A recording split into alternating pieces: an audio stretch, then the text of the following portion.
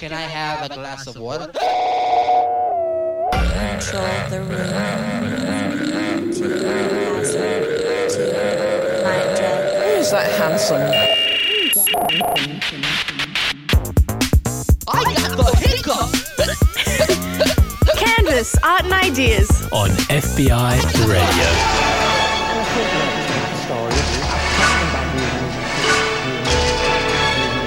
Good morning and welcome back to another episode of Canvas on FBI Radio 94.5, a show where we ask a bunch of artists some questions and hope they give good answers.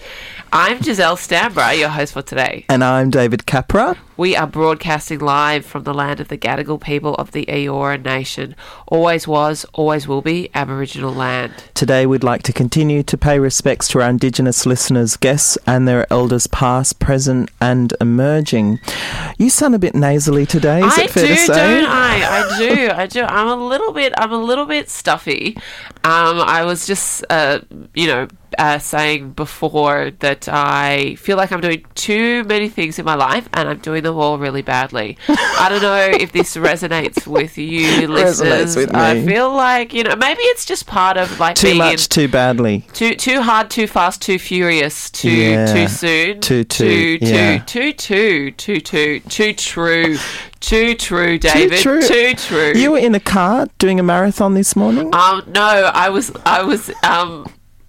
in a car, and there was also a marathon this morning. Going around you. Yeah. So all the roads were closed, but I don't even know how to drive. And it I certainly don't get a car here, and I stayed at a friend's place last night, and I was getting a lift, and I thought that was a bit special, and then we sort of got, and all the roads were closed, and I was like, oh, maybe I should just get the train, and they were like, no, it's okay, we'll drive, and then the traffic was really bad, and then there was lots of tootings, and there was an accident. Well, it is a special Sunday. I've invited Bertie Blackman to join us this morning to talk about her late father, Charles Blackman. And after that, we'll be sitting down to talk with the very talented curator, Emily McDaniel, about the exhibition at the University of Technology called VOID. And finally, it's theatre, but not as you know it. We chat with Danielle Harvey about an upcoming interactive theatre event, a midnight visit. That sounds like a lot, so we better get started, and what better way to kick off the show than with a track from our music curator, Leila El Rayes. This is Habits and their track Ether. You are listening to Canvas on FBI Radio 94.5.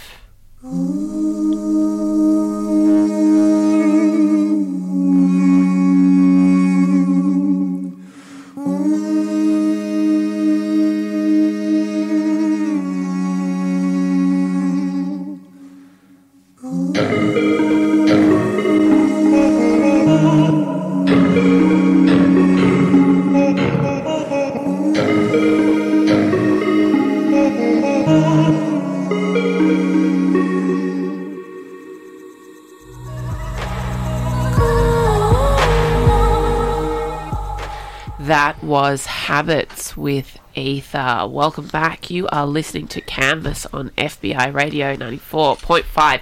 Our first guest this morning is a powerhouse dream curator and all-round fantastic person, Emily McDaniel. I'm consistently impressed with the sophistication and the sincerity of your approach to curating. You're a champion of artists, and some of our listeners, you might know her from the stunning work that she did at Barangaroo 4,000 Fish, which was a large-scale installation that celebrated Barangaroo, the woman, and the resilient fisherwoman of Roarang. She's actually here to talk about another upcoming exhibition at UTS VOID, which brings together contemporary Aboriginal artists from across the country. Thank you, Emily, for coming in today. Can you tell us a little bit more about VOID? Yeah, VOID has been an exhibition that's been sitting at the back of my mind for Oh, look, about 5 years, and I've seen it just appear in contemporary practice in a manifestation of ways since then. And, in looking at the void, what we're saying here is that it isn't a space that's vacuous, that's empty, that's void of meaning. It actually is this undefined space that's occupied with meaning and significance for the artist. So we see these works, these ideas manifest through photography, through sculpture, through video itself. There's this one beautiful work, Darwin Joy by Jonathan Jones. And the title is Axe Having. So it refers to the landscape, as in the landscape holds axes. That stone country holds axes, and they're sitting there waiting for the maker to remove them from country. So it's like there's knowledge embedded in that place, and when you see that kind of place where the axe has been removed, it speaks of knowledge, that void, that absence in the landscape. It speaks of activated cultural knowledge. So it's all of these different ways, quite broad, quite diverse, in some ways contradicting at times, but all kind of considering what that cultural meaning is of the void, And the work that you're describing by Jonathan Jones, what does it look like? Well, as you're sitting there, the immediate assumption is that you're watching this monochrome landscape that's just gently panning, seeing all of these ridges and valleys. But what it actually is it's the serrated edge of a stone tool, microscopically. Oh, wow. So it's picking up on all of those small little lines and ridges, speaking that the landscape is the axe, and the axe, in a way, is a landscape in and of itself. That's just the image that you painted there is so beautiful. It's incredible that you say that, this is something that's been going on in the back of your mind, because I just don't know how you would have space. You've had such a busy year. It's, that you could, still have space in the garage of your mind, because already this year you have had so many shows. Some of our listeners might have been to the show Measured Response that you curated at NAS earlier in the year, and that was about sort of materiality and the body.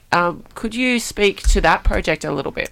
Yeah, I mean, I think I'm starting to realise that my obsession lies in the body and space, and certainly Measured Response was around the body, and it was about, these bodily relationships that artists have to the materials that they work with, and it started by me actually observing Lucy Simpson, a great friend of mine, and as she weaves, she kind of measures lengths out with her full arm. So it's like whatever she measures is somehow calibrated to her very own body, and there were ceramicists, and you could see their hands in the work in and of itself. They were extensions of the artist, but also, that exhibition, I like trying to talk about things that are difficult to talk about, that are difficult to find words for. And for me, that's what Measured Response is. And it spoke about, well, perhaps, there's a spiritual approach to making work. Lucy Simpson spoke about this. She said, before I make a work, I dream of that. And that work becomes a reality. And Julie Freeman, a senior artist, said, I'm just the hands. I'm just the maker. It's my ancestors that are the designers. And so kind of talking about these things that are difficult to speak about, things that we might feel uncomfortable talking about because they might seem a bit airy-fairy or intangible or something like that, but finding ways to hold that discussion through artists. I'm really glad that you brought up Lucy's work, because you guys have worked together across a couple of projects, and I think that it's lovely to have this relationship as a curator and an artist, and being able to see both of your works sort of flourish together. I'm wondering if you could speak about the advantages as a curator of building ongoing relationships through projects. Yeah, I mean, I don't believe in disposable curating. You know, I don't believe in working with one artist one time, having that one show, and then saying, well, I've done that. We need to keep returning to these conversations constantly. And perhaps even that's kind of a cultural methodology of curating within Indigenous artistic practice. But I learn from Lucy and she learns from me. It's two-way. And we both have those dreams of when we're going to work together. And that's when I pick up the phone the next day and say, hey, it's about that time again. So I've been able to see her development, but also build upon that trust and that knowledge is really important, particularly to sustaining, you know, a really supportive arts environment.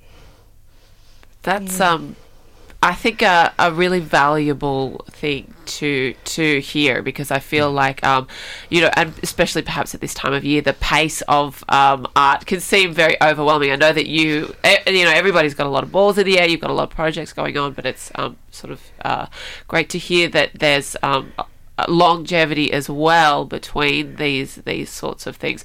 And I know, of course, you're very passionate about public programs and education and sort of embedding Indigenous knowledge in that aspect of your curatorial approach. Could you speak about some of the things that you have planned for VOID in that regard, and maybe even how our listeners might be able to attend or get involved? Yeah, so we'll have a lot of the public programs listed on the UTS Gallery website, and one of them that we're doing is I'm holding one along with two other colleagues, is we're holding yarning circles within that space where we have the conversations that the artworks are generating in that space, and that will be done with UTS Education academic Annie Renee Winters, who you might know, and we'll also have an amazing spatial designer, Danielle Harvey, who's also in the exhibition holding that. But a great way to stay in touch is just looking at the website, because I'm sure as more conversations pop up, we'll be responding to them with public programs. And Emily, there seems to be a fine line between artist and curator when it comes to your work. You seem to put a lot of yourself into your curatorial work, and of course supporting and championing artists. How do you navigate these two roles? Yeah, for artist and curator. I think I'm becoming quite sceptical of both. And the definitions and assumptions that they hold. I'm starting to think maybe I'm just a storyteller. Okay. And whatever that end result is irrelevant to the story being told, you know, and that was the case with 4,000 Fish. I was left in that grey area, and I thought, well, maybe this is actually something that's saying that curator artists aren't our terms. You know, traditionally, culturally, we're storytellers. And maybe that's where I sit now. So that's how I think about it. What do you feel most sceptical about curator? I think there's a power relationship. Sure. There's a power relationship that I think you have to be very conscious of as a curator. I try to neutralise that space. And for me, that's the kind of scepticism that I have of curatorial practice, particularly, you know, as a young person, often working with senior artists. What does that mean? Who holds the knowledge? Who holds the power? And so by stepping away from that term, I feel like I might be able to create some more space around those dictated roles, you know? That sounds very insightful.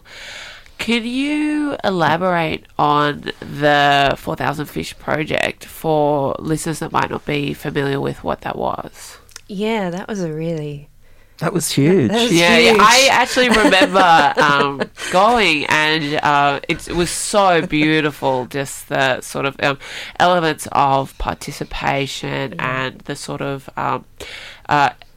poetic use of time and duration of all these different elements sort of coming together, but I might let you describe it. Yeah, 4,000 Fish is a project that was inspired by the Eora fisherwomen of Warrane, Sydney Harbour. In 1790, Lieutenant David colonists recorded that there'd been a catch of 4,000 fish just off the coast of Kirribilli in one day. And the population of New South Wales at that time is, I believe, less than 2,000.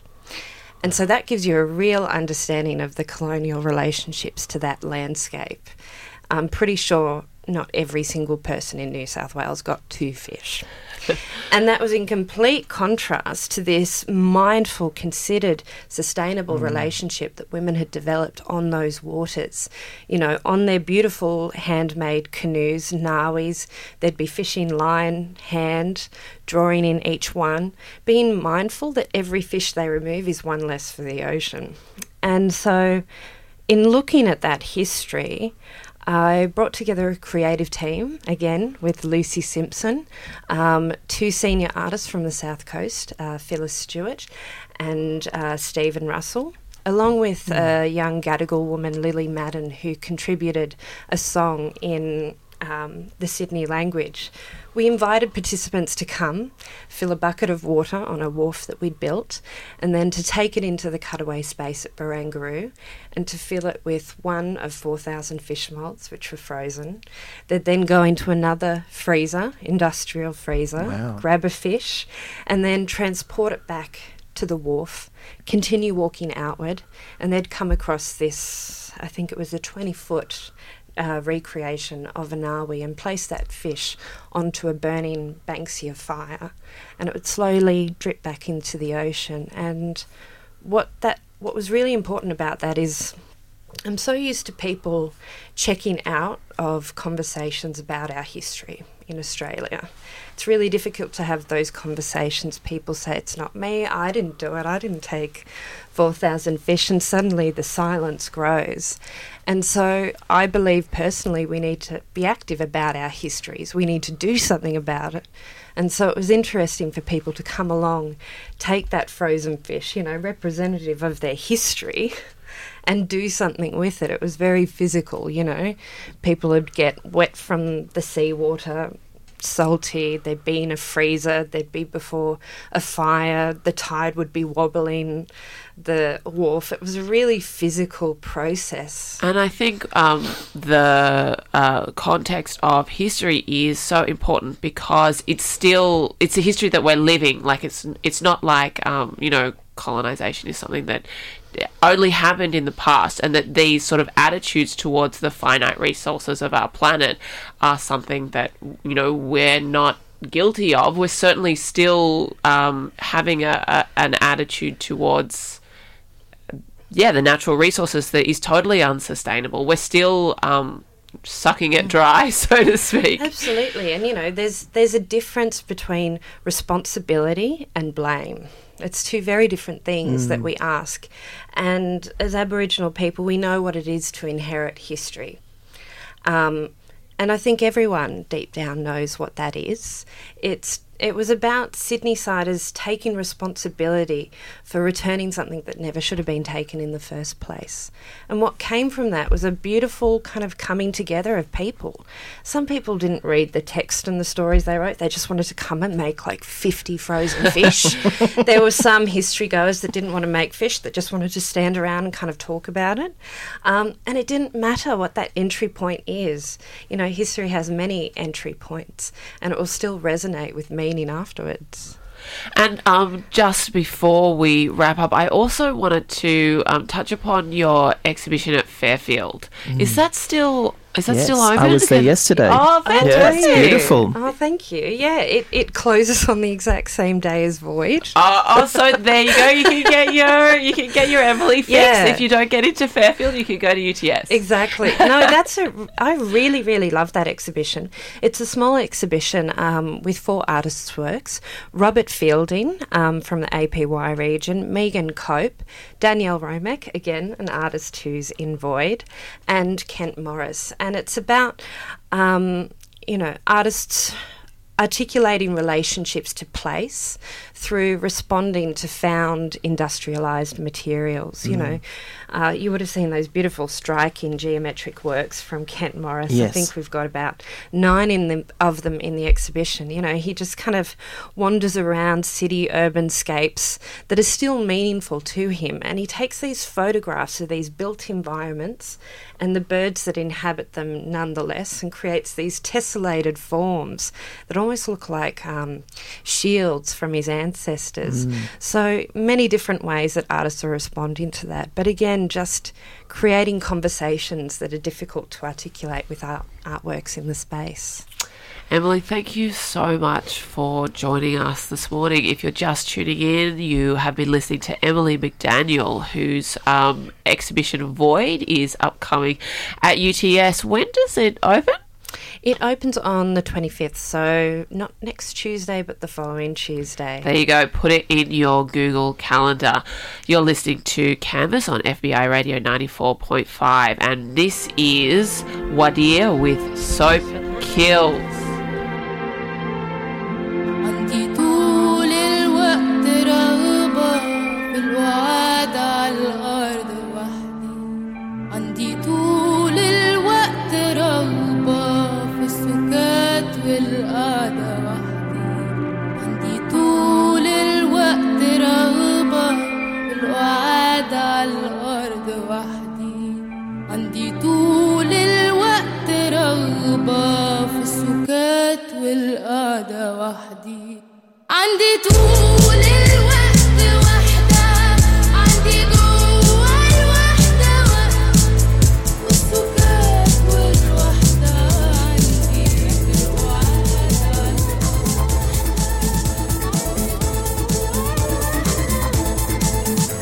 السكات والوحدة عندي الوعد على الأرض وحدي. That was Soap Kills with Wadir. And now back to art, or in this case, theatre. You are listening to Canvas on FBI Radio 94.5 FM, and I am Giselle Stanborough. Right now, we are joined with Danielle Harvey. Have you ever wanted to live inside an Edgar Allan Poe poem? Well, you know, I appreciate your eccentric tastes, and now is your chance. Stretching over an expansive 30 rooms in a 2-story warehouse, Danielle Harvey is currently the festival director of the infamous Festival of Dangerous Ideas in its 9th year. She is the founder of Pomp and Screen Culture Festival Binge Fest, founder of Antidote Festival Ideas, Art and Action, former executive producer of popular podcast It's a Long Story, and former co-curator of It's All About Women's. My, what an expansive CV. Felt like I was out of breath just getting through all of your incredible achievements. Thank you. It's so good to have you in here on radio. Thank you for joining us. Thank you for having me. Danielle, for those that are not very familiar with this theatrical work, can you give us a little rundown of what the poem is about?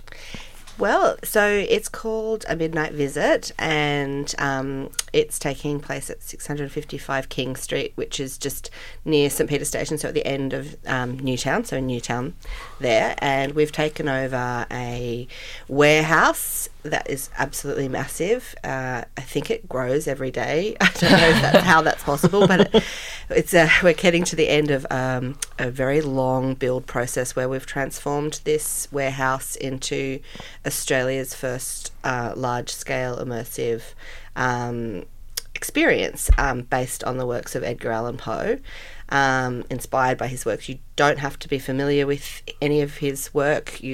Most people, many people who are like Simpsons fans know The Raven or The Telltale Heart because they've referenced him, but you maybe studied The Pit and the Pendulum at school or something like that, but if you're not familiar, you'll still have a wild time. And it's not just one poem, it's based on or one short story. He was really, in the true sense of the word, prolific. And while he's sort of really well known for setting up the all of the Gothic tropes that we know of now, being buried alive and guilt and all things that go bump in the night kind of coming at you.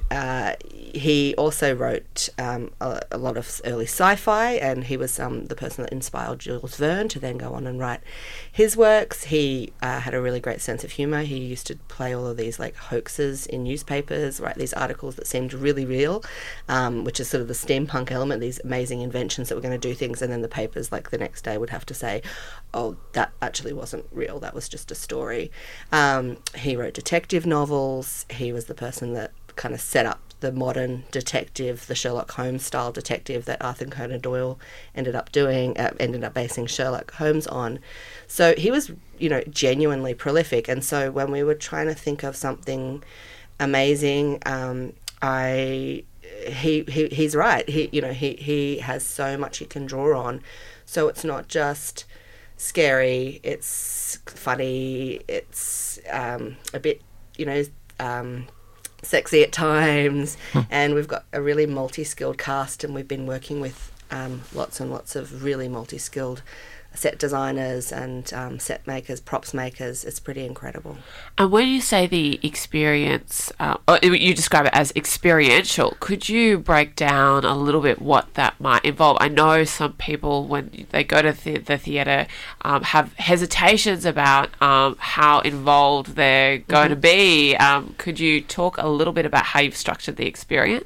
Yeah, so we're basically saying, it's a choose your own adventure. So if you're somebody that just does not want to participate, and I'm one of those people for sure, like if I get somebody looking at me and I think, oh my God, it's going to, that kind of cabaret participation, you can definitely choose to not be involved. But if you're somebody that really wants to get in there, you can get in there and follow your own path. So whether that's following a character to make sense of your journey, whether it's just going through the rooms, you can go through everything.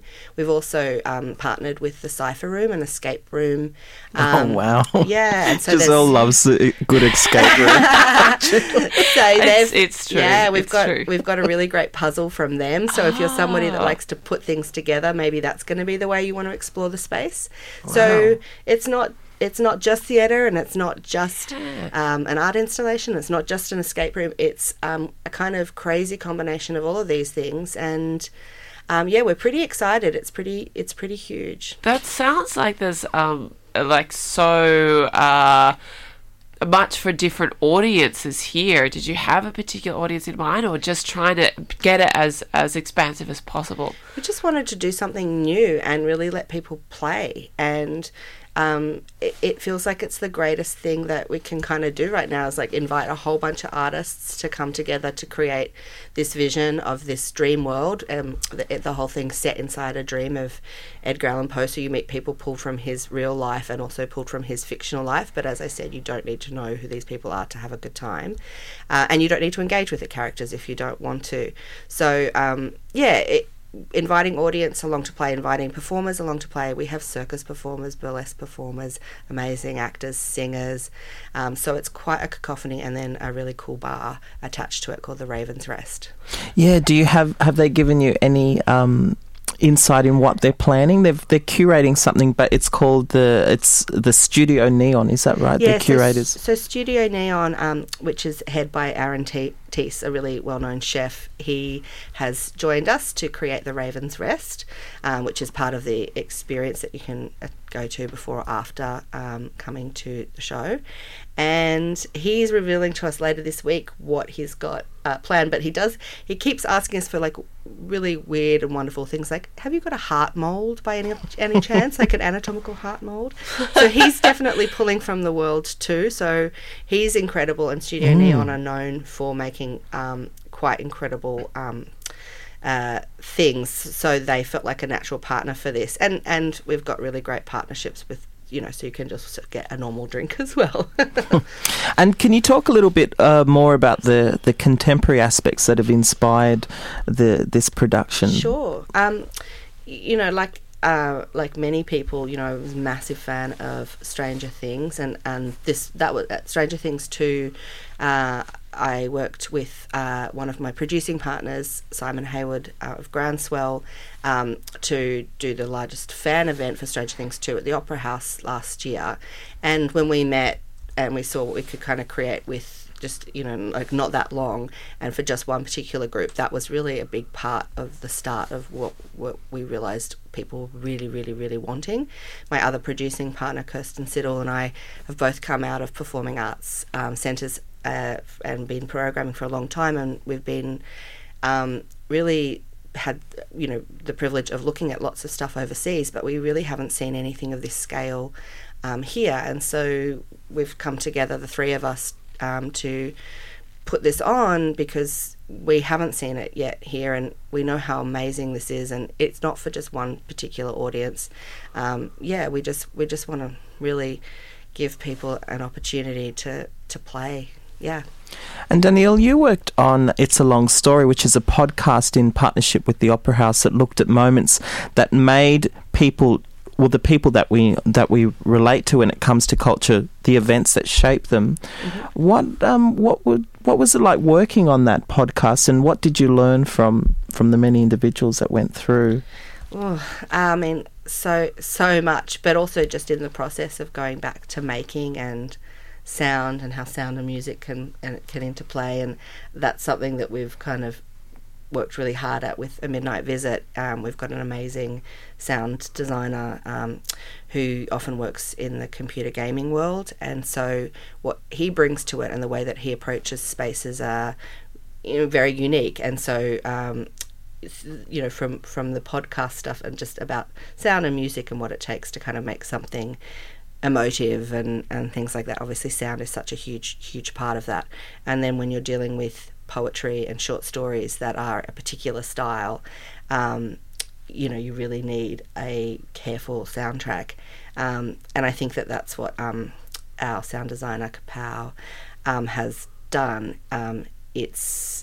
It's kind of unique working with all of these different kinds of artists, because no one part of the project relies on just one element, one artistic element. So not one thing's doing all of the heavy lifting. We've got great sound design, we've got great visual design, we've got these performers doing amazing things.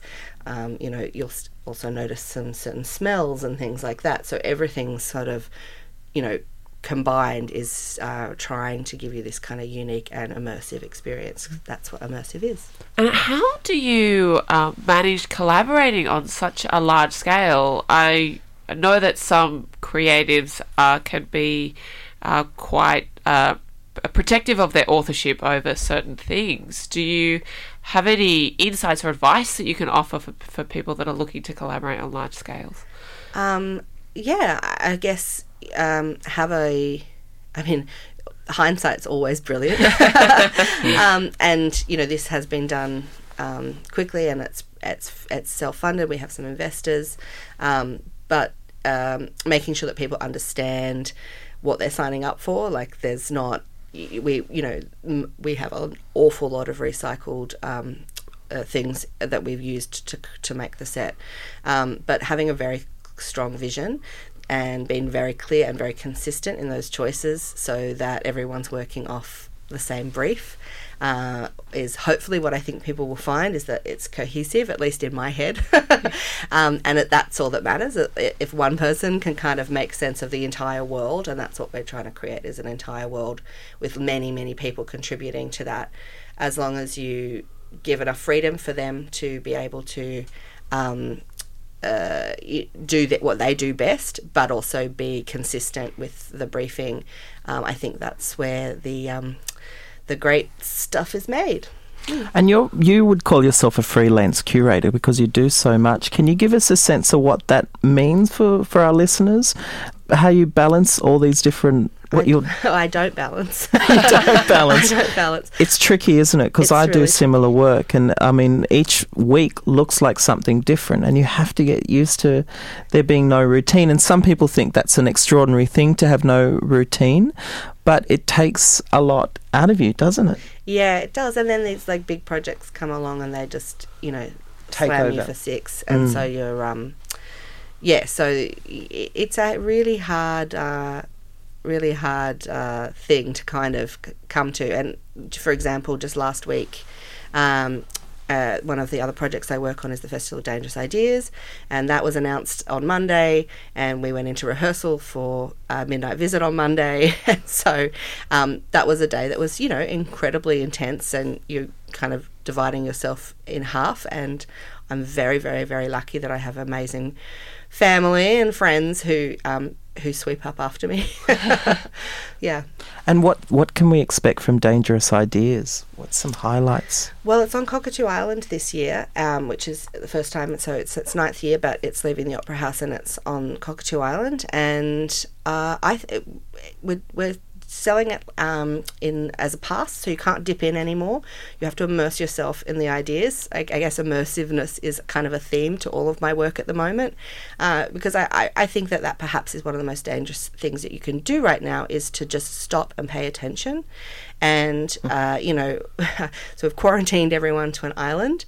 There's fabulous art. There's also a lot of, very big topics being dealt with: nationalism, the rise of populism, microdosing, all the way through to the sort of the counterculture clashes that we're seeing online.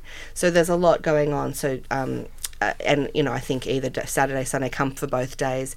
I believe at the moment we also have a special night with Stephen Fry at the Town Hall. I believe that the tickets for that are now exhausted. So it's been a big week, guys. It's been a really big week. I think that's is a great way, though, to format the festival, because in the context of the things that you have just been discussing, we are in like a dip in, on Facebook we only click on the articles that we want to see, so it seems like even in the context of the content, there's a cohesion between the content and your approach to how it's formatted for your audience. Yeah, and that's what I'm really about, and Broad Encounters is the company that I formed with Kirsten, and that's what we're really about, is looking at opportunities that kind of really put audiences first, whether that's in something more serious like the Festival of Dangerous Ideas, all the way through to something more playful like a Midnight Visit, really starting to that's the vibe that we want to kind of work along, is like that, what do audiences want and what aren't they getting, and what can we help make happen for them, and whether that's time and space to think, or a great playground to creep, crawl, and slide through. That's a little clue for some of the things that might happen at a Midnight Visit. That's what we want to be making. Fantastic. Thank you so much for joining us today. Thank you. If you like the sound of what you've been hearing, a Midnight Visit runs from the 3rd of October till the 9th of December. So, Halloween, just in time for Halloween. Exactly. With preview performances on Wednesday this week in Newtown. Preview tickets are $25 and the sessions in October are $45. This is a 15+ event due to the adult concept explored. Thank you so much. This is time for another track. This time it's by Yasmin Bey, formerly known as Most Deaf. It's Auditorium up next. We can't wait to hear more from our speakers next week.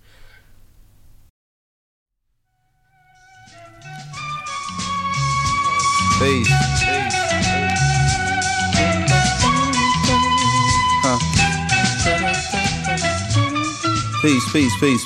Peace. Pow.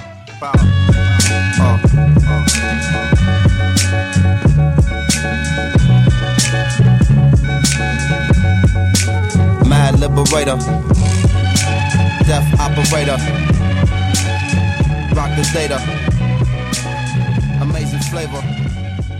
Yo, the way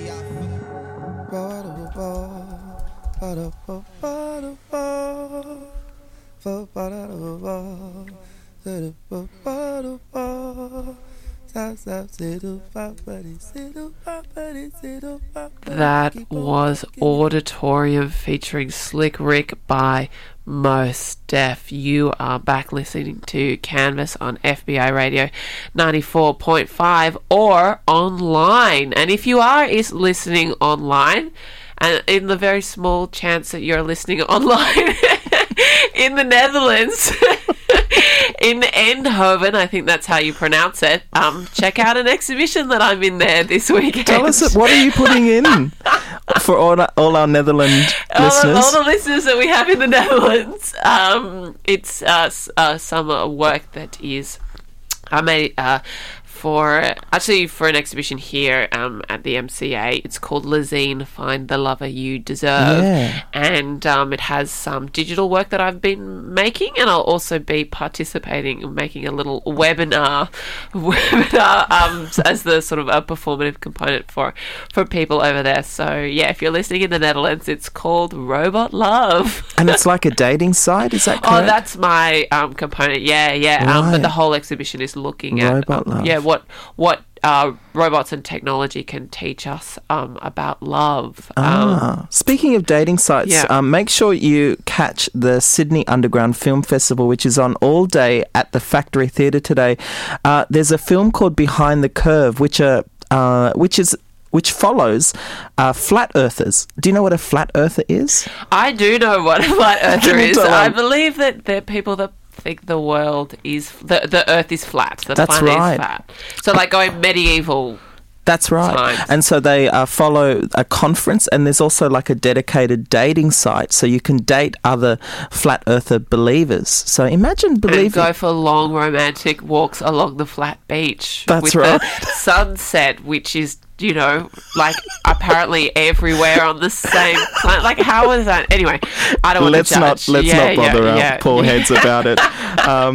But Bertie Blackman didn't make it in the studio today, but we will follow this up, and hopefully they'll be up coming up on a following show. This is Canberra's, brought to you by a team of artists: Giselle Stanborough, yours truly, David Capra, and Sabella D'Souza. And we will be playing our final track, Trader Joe, Jungle Pussy. Happy Sunday.